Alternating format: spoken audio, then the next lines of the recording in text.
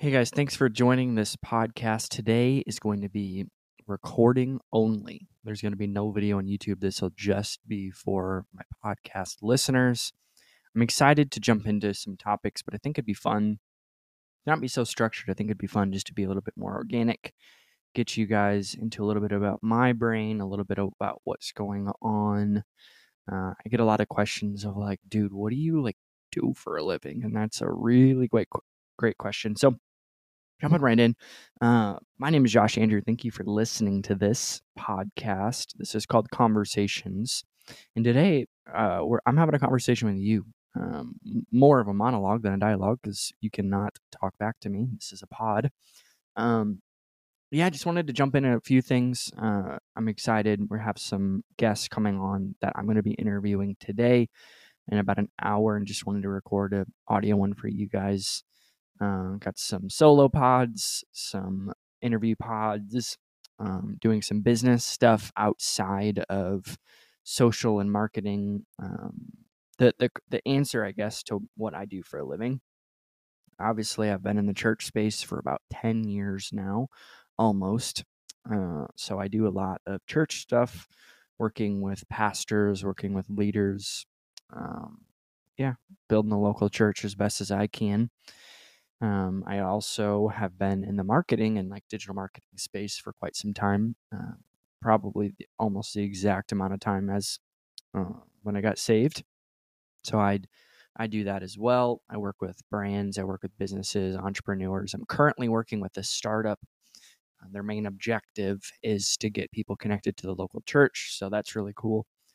If you haven't found a church that you're looking for, maybe there's just been a disconnect, or maybe you were hurt or whatever, we want to help you find a local church. So if you can, hit just in the show notes, there'll be a link to crossover. You can go over there. But let's jump right into the topic today. I wanted to give you guys some meat today.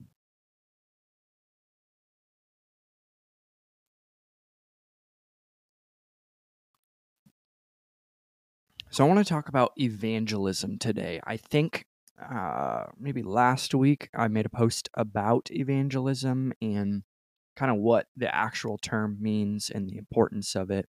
But I believe that the word evangelism has had some negative associations and misconceptions, often linked to uncomfortable activities like door knocking. Like in the old days, they used to hand out tracts or CDs, like, "Hey, listen to this, and hopefully you'll get saved." We obviously have seen the picketed fences outside screaming with the picture of a dead baby. But that's not what evangelism really is. The evangelism in its bare bones kind of Josh Andrew translation, I guess, would just be helping somebody else see the love of Jesus through your story in the gospel. And obviously, we know the gospel is he who knew no sin became sin, so we might become the righteousness with God. So the point of the gospel is we're broken, we're hurt, we're lost people without Jesus. With Jesus, we can actually find an abundant life. John 10:10. So the point of the gospel is we have nothing to give, we have nothing to provide, yet Jesus in himself came to earth to die on behalf of us so we could actually have a relationship with God. We could be right standing with God, like the verse I just quoted. So the word evangelism, I think, is best used when we think about the local church. I think the local church is God's plan A for humanity. And of course, the local church is built upon people. You as a listener, you are a Christian, or maybe you're not. That's okay. Thanks for listening. But you attend a local church. That local church puts on services, worship services. Maybe there's specific things going on.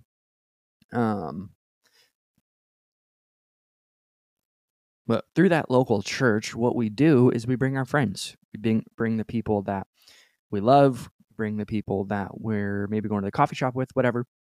And I think that's God's plan A. But I want to help you understand the importance of personal evangelism. And I remember going to an event when I was in middle school, only because my friends went, just for fun, obviously, not because I understood anything they were communicating. But I remember just learning about the importance of evangelism. And we have a clear call to action from Jesus in his last words. We're to go and make disciples. We're supposed to go and make them. It's your job. So the point of sitting in a room praying for people to give their life to Jesus makes no sense to me, because you yourself are supposed to go have friends and go share the gospel with them and go share the good news. So if you want to spread the gospel, do it by having friends and going out and having fun and sitting in coffee shops with people who might not know Jesus, or going out to dinner and connecting with people in your neighborhood, in your network, maybe in your workplace, whatever. But there's a theory here that the word or the term evangelism in itself is actually not mentioned in the Bible. And I know that that might offend some people, but that's okay. That's what I'm kind of here to do. But the word evangelism is not in the Bible, but the concepts or the essence of of evangelism is obviously in the Bible. Similar to revival, I made a post a while ago about how the word revival is not in the Bible. So I don't know why Christians are so in love with revival. I think the essence of revival is clear as day in the Bible, because God wants people to give his life to Jesus and worship him, obviously. But I think us praying for revival in a room is a similar thing of praying for people to give life to Jesus. I think it's your responsibility to go love and serve people and share the good news. And we know that we cannot save anyone. God does the saving. We do the planting. We just put seeds in people's hearts, and God will do the rest. But it's important to recognize that traditional methods of evangelism may not be the most effective ways to make disciples. Like I said, the handing out CDs. I mean, honestly, right now, the social media, like pop up on TikTok, like, wait a minute, let me pray for you. Let me share the good news. It's probably not as fruitful as we think. 81, this is the stat that I want to share with you guys. 81% of decisions made for Christ by raising their hand in a service, and you can probably equate that to other things as well, but the call to action gospel, 81% of those people within a year will denounce their faith and stop believing in Jesus. Holy smokes, that's a lot. 78% of people who make a personal decision to follow Jesus through a friendship last their whole life. So 78% of people. So that seems like way more efficient and effective than just bringing in people and doing a call to action. And don't get me wrong, I think those two things are not bad, and I don't think they're mutually exclusive of one or the other. I'm actually a huge fan of call to actions at the end of service. I honestly don't understand why you would do a Sunday service without sharing the gospel at the end. That's kind of the whole point. But you need to understand that evangelism, like I said, is not in the Bible, that word. The essence of it is, and the way that we might have done it in the past is not going to be the way we do it in the future. Think about this. Acts was written like 2000 plus years ago. The things that the leaders of the church in Acts and even in the New Testament were doing, the essence of it is the exact same thing today. We're sharing the story of Jesus, the miracles he did, and even through the Old Testament, finding Jesus in it to say, hey, this is why we follow him. That essence is the exact same as today, and it might look different.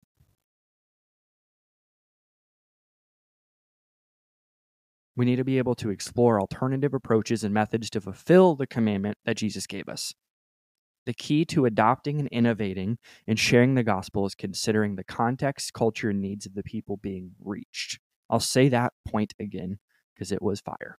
The key is to adopt and innovate in sharing the gospel, considering the context, culture, and needs of the people. So, what is the context? Like, how do you know this person? What is your relationship? The culture. Think about your culture. If I went into Afghanistan right now, or Ukraine, versus where I live near Los Angeles, about an hour away from there, The culture is so much different, and the way I communicate to people is so different than what I did even in the Midwest, and my wife and I lived there. And the needs of people, I think sometimes we overcomplicate it. Sometimes sharing the good news or the love of Jesus is through practical needs our city needs. Our church, it's incredible. They feed about 350 families every Thursday. And some of these families have no idea that it's a church. Some of them don't believe in Jesus. But the point is, we're meeting a need so that they can experience the love of Jesus. I'll say that. So how do we be more effective in sharing the gospel? I'd say this: you need to be a great friend. Yeah, you need to be a great friend. Before anything else, if you don't understand the point of friendship, this is going to be a long journey for you as a Christian. Because the reality is, God's going to be looking at your day to day when you get to heaven and say, hey, what did you do with what you had? Just like Exodus 4, or yeah, I think it's Exodus 4 with Moses. What did you do with what you had? He had a staff and he used it to bring his people through freedom. You yourself, you have something in your hand, something in your heart that God has commissioned you to use to share the gospel. It might be country music, it might be dancing, it might be graphic design, whatever it is. There are people that are in love with what you create, and they would love to sit at coffee, maybe on a FaceTime, maybe on a Zoom, maybe in DMs of Instagram. However, again, we're not married to methods. We're married to the message. Methods come and go, but the message in itself, the essence, will always stand true. Hebrews 13:8, the verse that every single worship leader has quoted, probably because they don't read their Bible. Just kidding, but some of them do. Hebrews 13:8, obviously, God's the same yesterday, today, and forever. He's the same. The essence is the same. But the ultimate aim to fulfill the mission of Christ by spreading the good news and making disciples, regardless of the specific terminology employed.